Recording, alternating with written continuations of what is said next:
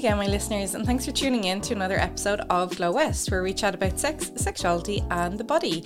As usual, I'm your host, Dr. Caroline West, and I'm delighted to be part of the Tortoise Shack Network, where you can find tons of content on politics, culture, society, and of course, me with the Sex Podcast.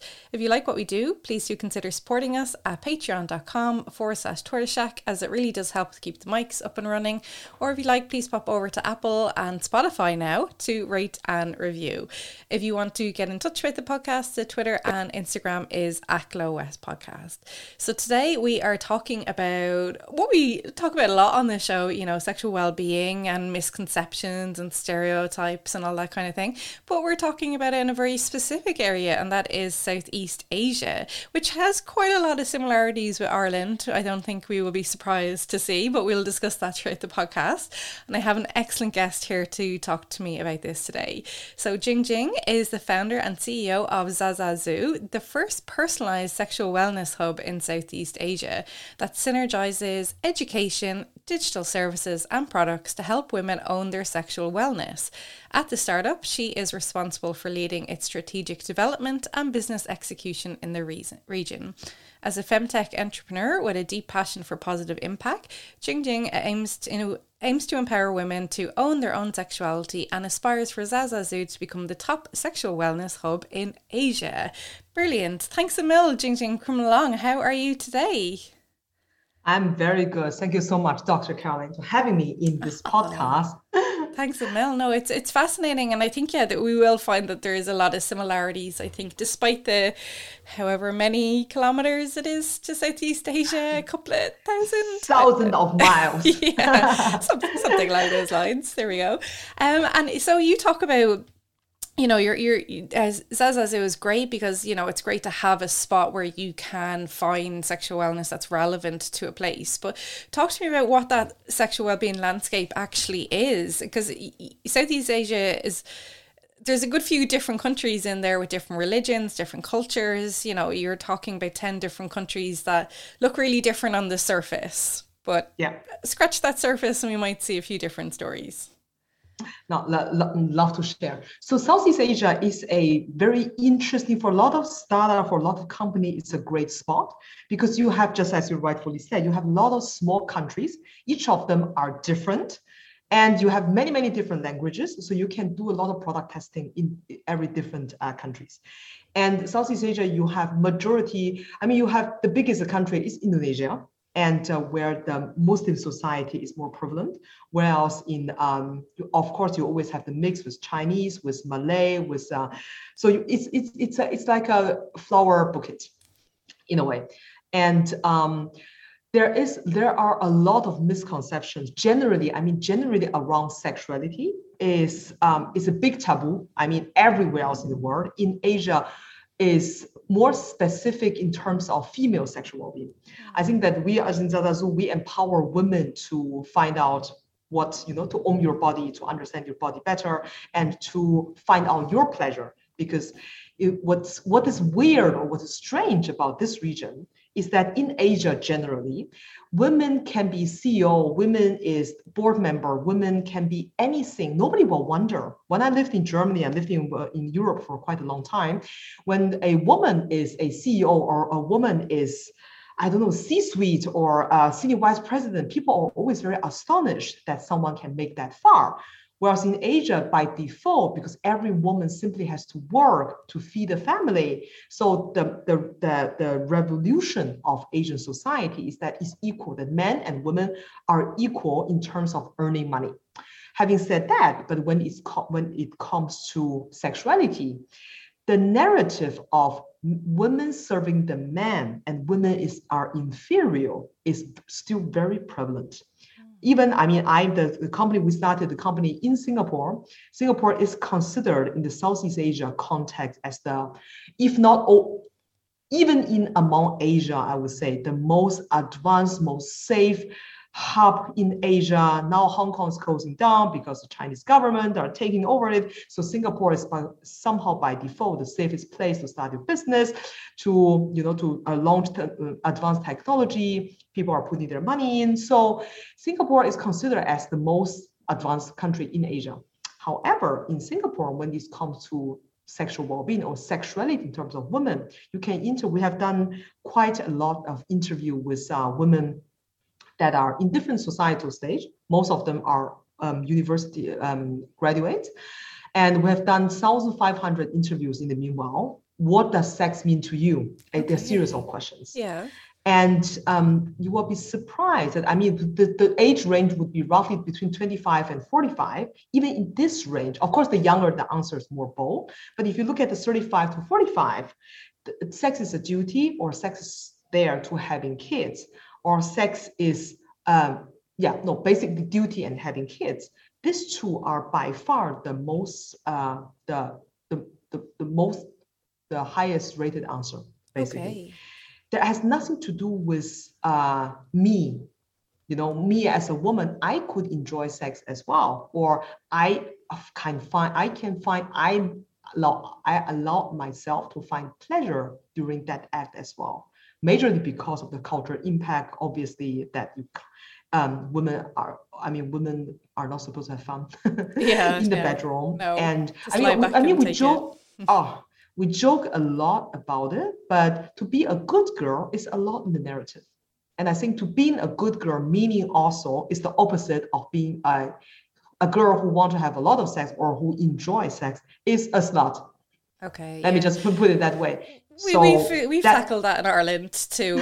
Like that's not massively far off from that, unfortunately. But you have different, religions and stuff as well, so they have different approaches too as well to sex. Yeah. And I think every time when I mentioned before, the majority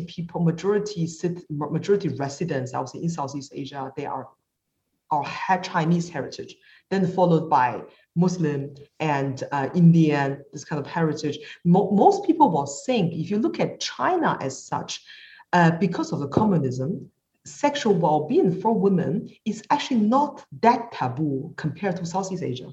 Okay. And the people who are Chinese heritage, they moved, long time ago, 150 years ago, moved out of China, come to Southeast Asia, their mindset somehow stuck. Because when you talk about China, it's obviously a very big country. The North Chinese think differently than Southern Chinese. The Southeast Asia, most of the Chinese people come from southern part of China, which is more of the rural area. And their mind never changed since then. Although the country has evolved, like Singapore, Malaysia, Indonesia has evolved during the past 50 years, but the mindset of the people in terms of sex or position of women didn't change. Funnily, interestingly, when I often pitch the business or I tell people about my business, the first initial feedback, their reaction would be, that's very tough in this region. You have a lot of Muslims. So the perception that Muslims is a definitely taboo topic for the Muslims.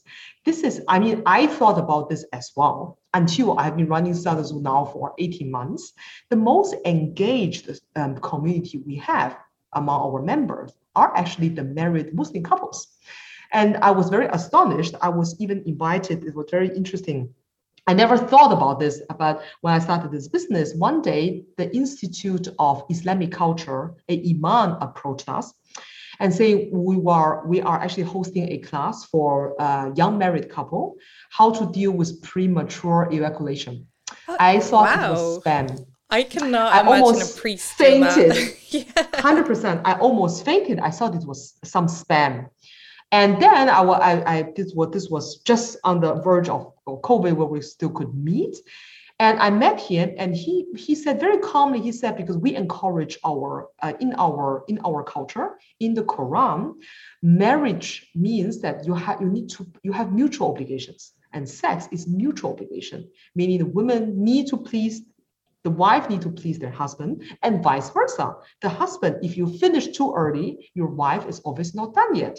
And the logic is so simple. He said, in a moment where both parties are satisfied, because sexual need is obviously one of the most human, if you look at Maslow's needs pyramid, eating, sleeping, the most innate human need, most basic human need, and sex is one of them. So if you make sure that both parties satisfied, why should there be infidelity? Because infidelity, that's a sin. That was a very enlightening talk. I thought it was very advanced thinking in a way, because if you talk about, you think the Western world are so advanced. When I was living in Germany, the Catholic, you can never imagine a Catholic priest to preach that. No, no, definitely not, especially not in Irish society. That's just not ever going to happen. Wow. And the same was in Germany, and therefore I was very astonished. But of course, the tone lies by you need to be married. So the marriage, I mean, the holiness of marriage is there. So pre-marriage sex, that's definitely taboo. Yeah, in the moment where they we won't get reach married, that far. Yeah. Exactly. So limitation as well. Okay. So navigating all that is a lot, because it's not just one culture or religion. It's a whole, like you said, like a flower bouquet. That's actually, or a flower bucket. That's a really nice way of describing it. So then how do you start tackling then all those misconceptions that we have about sex? Because they're going to vary so much from culture to culture, and from religion to religion, from language to language, all those kind of things. So like, that's a big task you have in front of you. It is definitely, and it has been a very tough journey, to have to be very honest. I think we as a team also massively underestimated the hurdle we are overcoming. And it's starting from social media restrictions. Everyone in this industry knows that the big social media platform are run by geeky guys. So they don't understand female reproductive health or sexual well-being, let alone sexual well-being. You are very easily, you dodge very easily into the dodgy corner of porn. Yeah. So when you don't have, in our day, when you don't have a social media such as Instagram or Facebook to promote your business, to gain reach, you are invisible. So you have to find very creative ways to reach your audience. And then COVID hit. There's a misconception as well, saying, okay, during COVID time, sex toys are booming. Yes, to a certain extent, because the sex toys are booming for people who already know they have a need. So they are searching for it. They will find it. Great point. Yeah, they know where to go. They know what they're looking for. Of course, they're searching for it, and they're looking for it, and they will find it. And then there are enough sex toy stores that run by women, by men, by various different kinds of people. Nonetheless, the majority still don't understand, don't think that's a necessity. So that energy actually, you divert them into violence at home, for example. So I think sexual well-being, therefore COVID was not a good thing, I would say, per se, for our business, because we do a lot of education and people have very different concerns about their, how do I feed my kids the next day? And is my job secure, or how is my mental state? And dealing with the homeschooling with kids, they have very different concerns than taking care of their sexual well-being. Yeah. So starting that business during COVID was quite tough, I have to say. I can imagine. Because it's so unstable for everybody, that like sex is almost viewed as a luxury or just not happening at all. Because when we're anxious, we don't feel like having sex. Exactly. So, and then therefore it's more important. But then again, sex is a innate human need.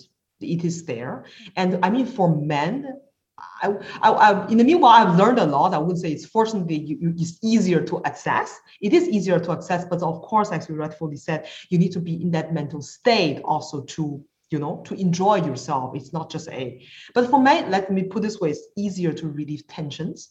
Whereas for women, it is just anatomically, it's just difficult to reach. Even let's talk about the G-spot or, G-spot today, there's no science can dedicate you. As a doctor, where is that? You can't specifically point it out. It's that spot. So let's touch that spot and you will get there.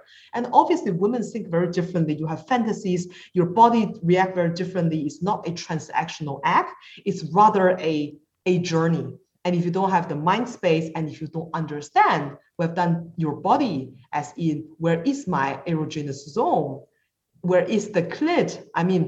I mean, it sounds outrageous, but we have done also the interview with a bunch of college students, roughly 300 of them. Just a very quick, dirty, do you know your anatomy? Do you know, I mean, if you are not a doctor working in that area, you don't need to understand where's labia, I mean, but to understand where's the clit, because it's the only organ in the human history that gives pleasure, doing nothing else.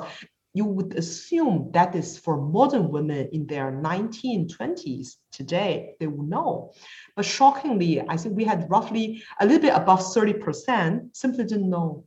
I mean, these are all college students, not junior high, I'm sorry, university. So the young university student between 18 to 21, and they simply don't know where that is. Like it's depressing, isn't it? Because like, you know, it's like you said, it's like just this lovely little pleasure area, and like there should be nothing wrong with that, and we should be like feel so blessed, you know, that we have something like this. And it's like, oh my gosh, like, you know, this is like a gift from whatever God you believe in or whatever universe you believe in, whatever happens to be. Like we have this like just awesome pleasure spot in our bodies. But like that I think that goes back to things like sex education, and you get told that you have a vagina, and then you don't get told that you have labia and clitoris and all the bits and pieces that are there.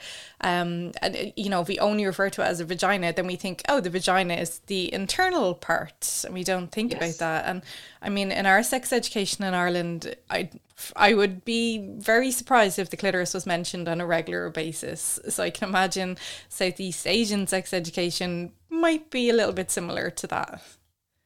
And that is a big harm in our society. Generally, I mean, not only Southeast Asia, but generally across the world. I mean, I'm a big fan of Cindy Gallop, and she mentioned something that she's saying that it's not the porn is the problem, is actually the fact that we don't talk about sex openly with our kids. That is the problem. Because since you don't talk about it, you seek for porn, and that becomes the default. And in this part of the world, because the teacher, I mean, obviously teacher, that generation, they don't feel comfortable about talking about it. And the government are not yet ready to, to invite third party, companies like us, the professionals actually to talk about sexual education. The parents are reluctant because they assume the earlier you talk about sex, the earlier kids are going to go explore, which is a completely opposite. Absolutely. You can make a more informed decision. Yeah. But I think it's very difficult. It's just simply, the hurdle is very high to overcome any kind of culture norm. And the harm there is I have someone told me, I mean, she's 2021. I mean, so Gen, whatever you call them, Gen Z, what Gen are they now? 21 is Gen Z, I think. Gen Z. I think so, yeah. So I stopped counting somehow. So Gen Z. Yeah.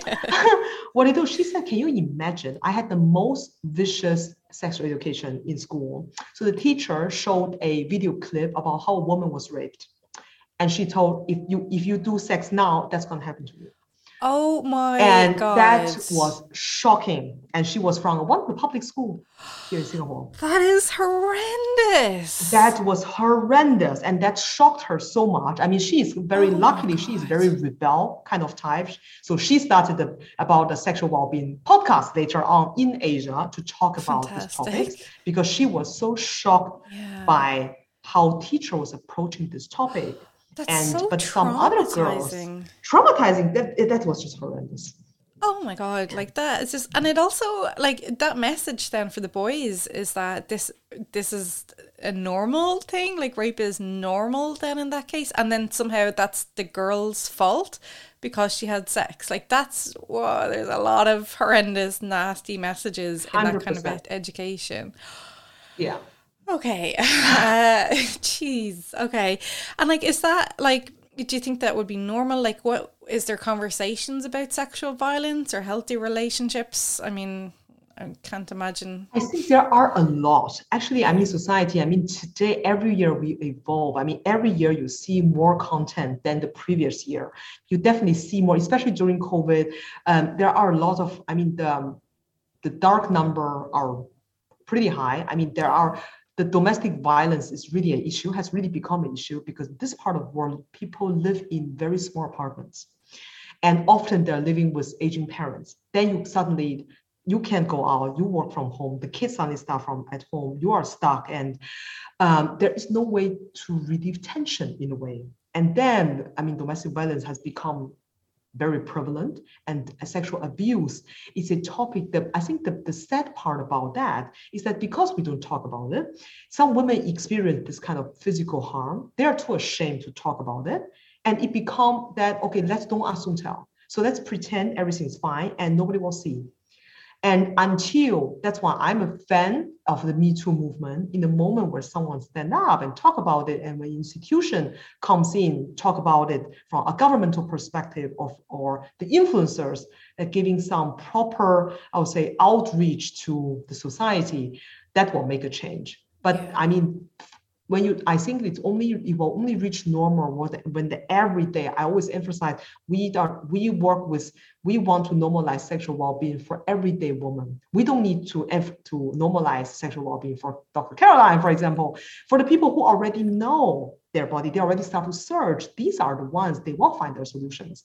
But for the majority who don't even think about to search, they don't know what to do with, but they still don't search. These are the ones that you want to target, actually. Absolutely. Yeah. And it's great that you are creating that space, because it seems like there's a lot of, not segregation, but like, you know, if you have to go to like a love hotel to have sex, like it's like sex isn't as free as you'd like it to be. Because like you said, if you're living at home with parents and lots of siblings and lots of people in one room, you know, you can't really have sex as often as you'd like to have it. So I think that stereotype in the West is like love hotels are these cool, funky Hello Kitty themed rooms and stuff. And I've seen those. They look cool.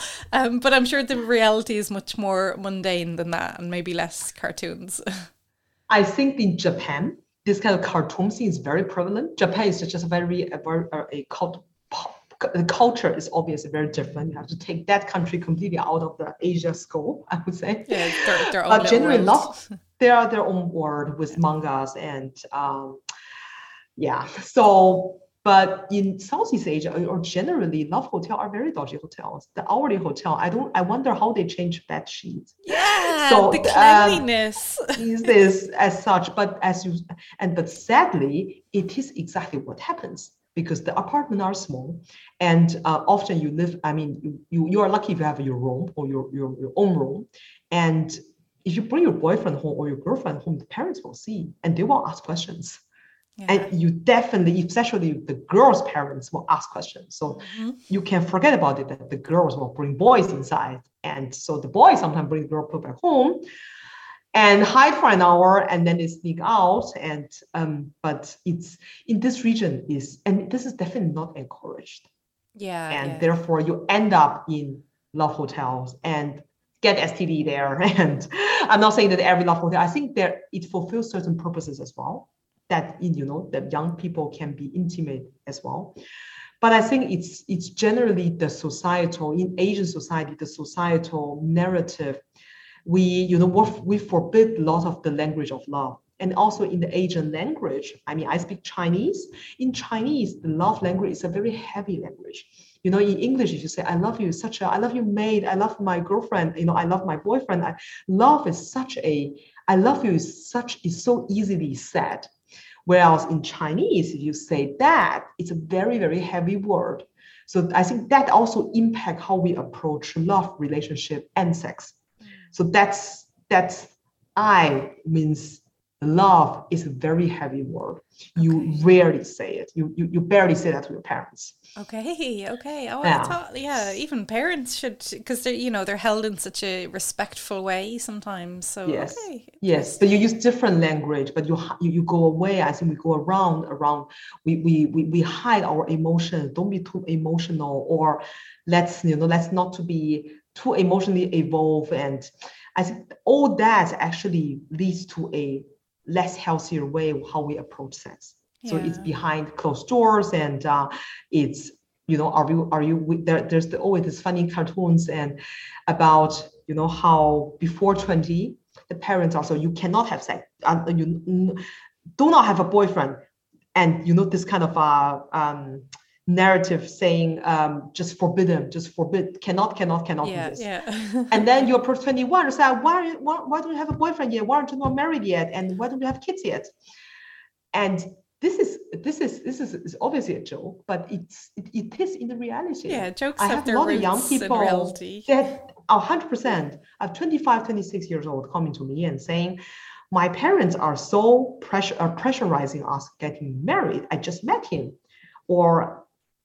And then in the moment, I don't want to get married because the moment I really get married, I really have obligation to have kids. Then you have this narrative again. So in the moment when you get married, there is the gap between I would say youthhood to adulthood, to womanhood, is just too short. You haven't explored yourself from puberty to a full blossomed woman yet. And then you need to become a mom immediately. From cannot have sex, become a mom very fast. A lot of pressure. This is a lot of pressure, and mentally, physically, that is doing nobody a favor. No, definitely not. There's not that sense of freedom and lack of responsibility, and things like that. And you mentioned porn there. Like, would the porn in the region be like American porn or Japanese porn, or what's kind of the predominant? Because that will influence how people have sex as well. I think predominantly if you Google porn, if you have here, first in Singapore, porn is forbidden. But as modern technology it's people will find their way to find it. They always do. Obviously, they always do. And we have done some researches. Of course, the Asian narrative is more there. But still, I think the Western narrative dominates more. Because I think they are just more vocal. The porn are more out there. And I think Asians always have a certain aspiration for the Western world, just underlying, even Singapore, the British influence is a colonial state, and the British influence is strongly here. But what is actually interesting across the region, when you compare Taiwan, Hong Kong, and Singapore, so they are all kind of small and had somehow a little bit of attachment with China. Singapore, Hong Kong, the citizen, the Chinese, Hong Kongese, Chinese Singaporean have a much strong disbelief in sex. They are extremely conservative because of the colonial influence from the Brits. Whereas the Taiwanese, the same, also away from China, but the influence are from the US. They are way more vocal. They speak Chinese. The majority of the language, the key language is Chinese. I've never heard or experienced that mainland Chinese can speak about language of love or language of sex so vocally like the Taiwanese. Wow. Because of the American influence. Okay. So going back to the porn industry, what you mentioned, I think the Western porn, Western narrative definitely dominates. But of course, I think porn is a personal tasting as well. Some people are more attracted to the Asian and others are not. But you can find various kinds. I think there is no border. Exactly. It's all out there kind of thing. And do you ever remember, I know we've talked about her on the podcast before, the story of Annabelle Chong? She was Singapore's porn star and she went over to the US. She did the world's biggest gangbang. So she became super infamous. And I remember she went back to Singapore and her parents found out, and it was just this horrendous experience she had. But she was, there's a great book on her called The Singapore Rebel by Jerry Lim. And I think her background, I think she would have been Chinese Singaporean, I think. And so her parents would have been quite conservative as well in that sense. But it was just fascinating how she ended up that way, and just, the experiences she had. It was just a fascinating thing. I suppose she's not really talked about as much anymore because this is very 90s kind of. Yes, that was very, I think for that age, the society has definitely evolved from there, I would say, definitely. But that was a very bold and out move and unexpected. Okay. I would say the society today, we have actually, Erin Chen she is founder of Get Jilly. It's a app for encourage young parents to be intimate again. I think that's a great app to developing. But she's Singaporean. She moved to the to Switzerland, unfortunately. But she started actually the Spark Festival, the first sexual well-being festival in Singapore back in 2018, before I even started this business.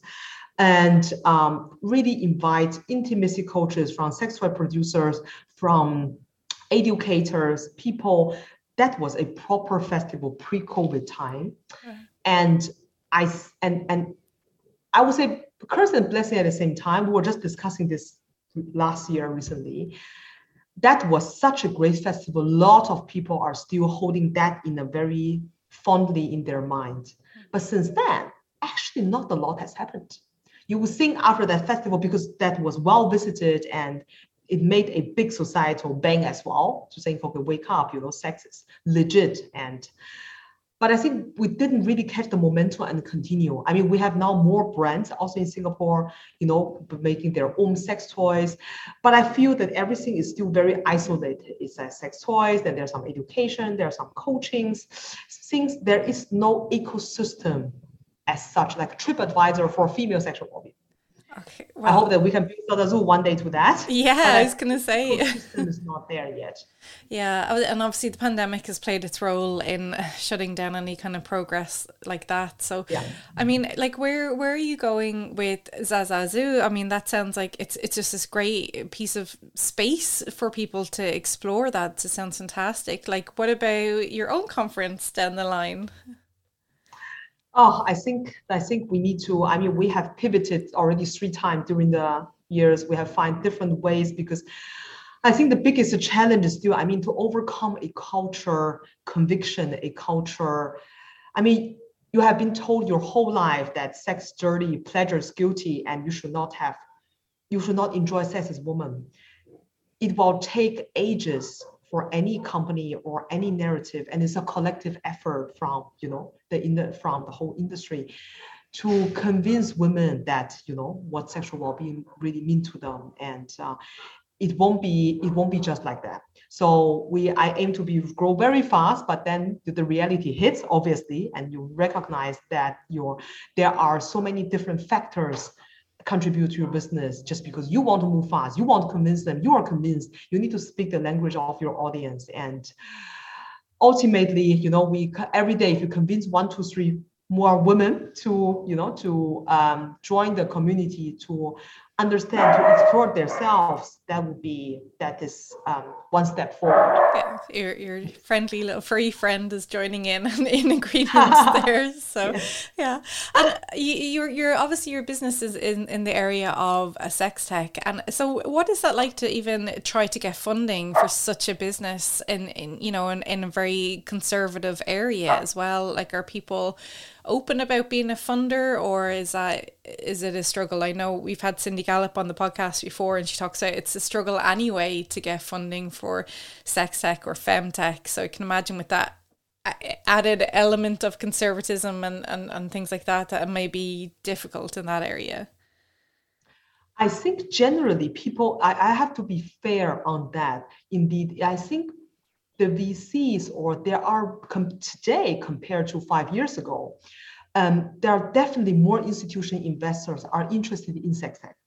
Of course, various kind of VC, they have their vice clause, and they forbid them generally to invest in vice businesses. I mean, that's a default. But if you pitch to, I mean, in the US, even in UK, there's some countries there are some VCs, they are even, I would say, focused in this narrative, like Vice Venture, U Venture. So Vice Venture, they only invest in vice businesses. And there are unorthodox venture. But it's called unorthodox venture. It's wild to call it that. Like, Vice, like, is so sleazy and like illegal. It's like Vice immediately conjures ideas of sleaze and secrecy and things like that, and that's obviously not where you are. So, yeah. Definitely. No, I agree on that perspective. But generally, I think more institutional investors, especially in the angel investment space, people are seeing, I think, some great brands, some bigger brand like Mod in the US, Unbound, Dame in the Dame's in US, no? In US. Dame, that's in the UK. US. Is it okay? Yeah. So there are some brands, I mean, making really female-focused product. They are getting fundings, and then they are seeing certain tractions, and which make actually the space definitely more interesting for investors. However, I think the challenge still is that we don't have big exit yet, meaning that, I mean, except Wow has merged with what is other, Lovehoney has merged with Wow Tech. I mean, that's a 1.2 billion. It's a merger. Oh, wow. They have become the biggest sex tech company in the world in the meanwhile, the 1.2 billion company. Except that we don't see big exit yet.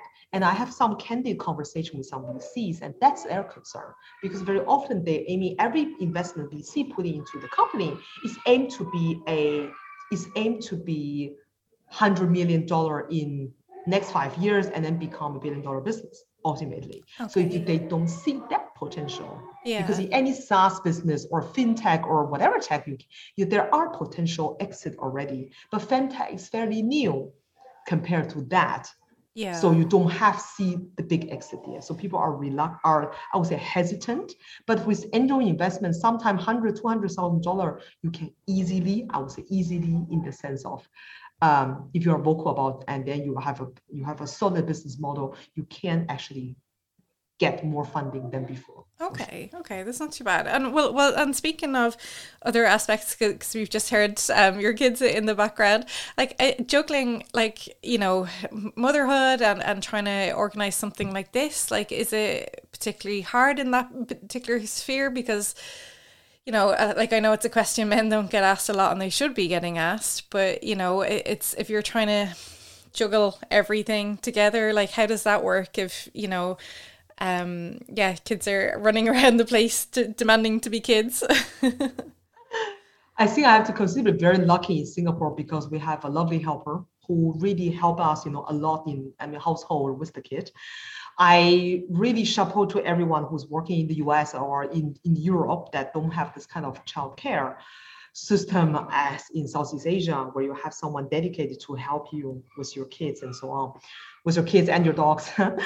But I think at the end of the day is reprioritize of time. You know what I mean? I started with scheduling really, you know, this hour dedicated to just, you know, promote the business on LinkedIn, this hour dedicated just to do with the kids. I think to become indistractable, it's the key formula to success. At the end of the day, it's not about time is always scarce.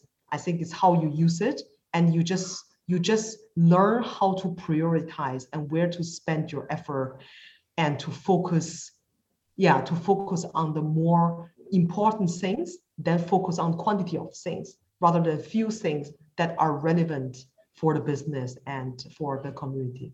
Yeah, that's wise advice for everybody, I suppose. So yeah, absolutely.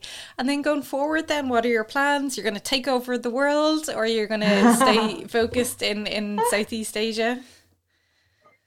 I think it's actually, this is actually a thought that I'm not quite sure yet. I definitely, you know, I need to conquer Southeast Asia first. We need to move out of Singapore first, and we have a little bit of traction from Indonesia, Malaysia, but insignificant. The other thought I have as well is also, because it has been so challenging in this region, why don't you, I have a lot of advocates coming from Germany, you know, from Europe just in general, why not just moving this business to Europe? Where, you know, where low-hanging fruits are always there.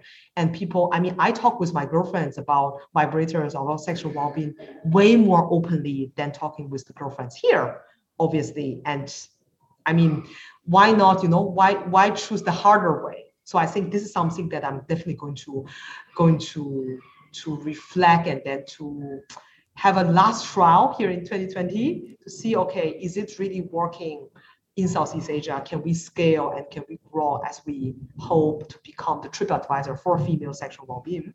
Or is the language barrier and the cultural norm so prevalent that it will take next 10 years to take off? Then I think maybe we should definitely seriously consider to move back to Europe.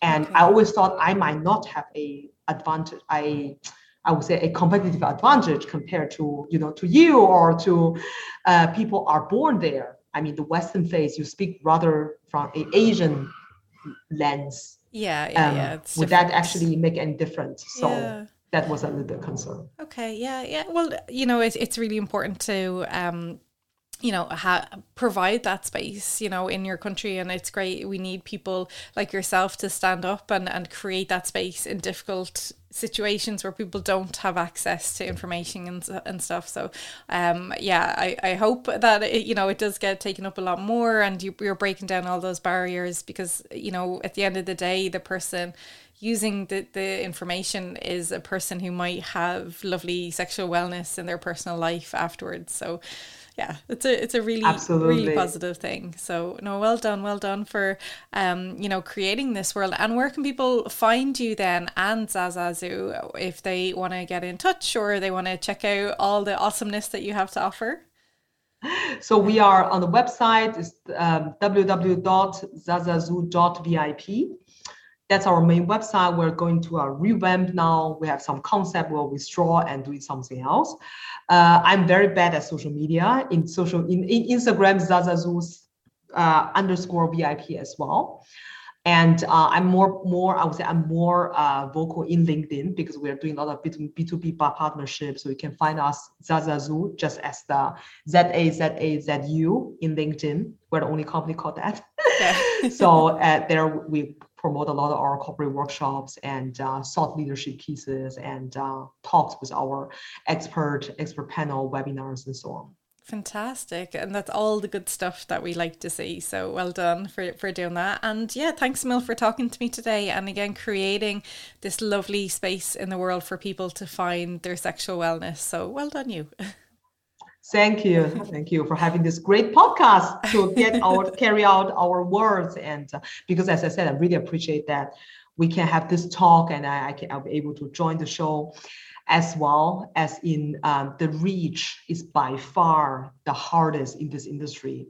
And if I can just reach one more person, one person a day, really absolutely, yeah, without navigating censorship on social media and things like that. So yeah, no, absolutely, it's a joy. So I'd absolutely encourage all the listeners to reach out and add it to your arsenal of sexual wellness tools and skills and resources. So it should be a fabulous thing. So thanks a mil to all my listeners for listening in. As always, you can check out the Instagram and Twitter. It's @GlowWest Podcast.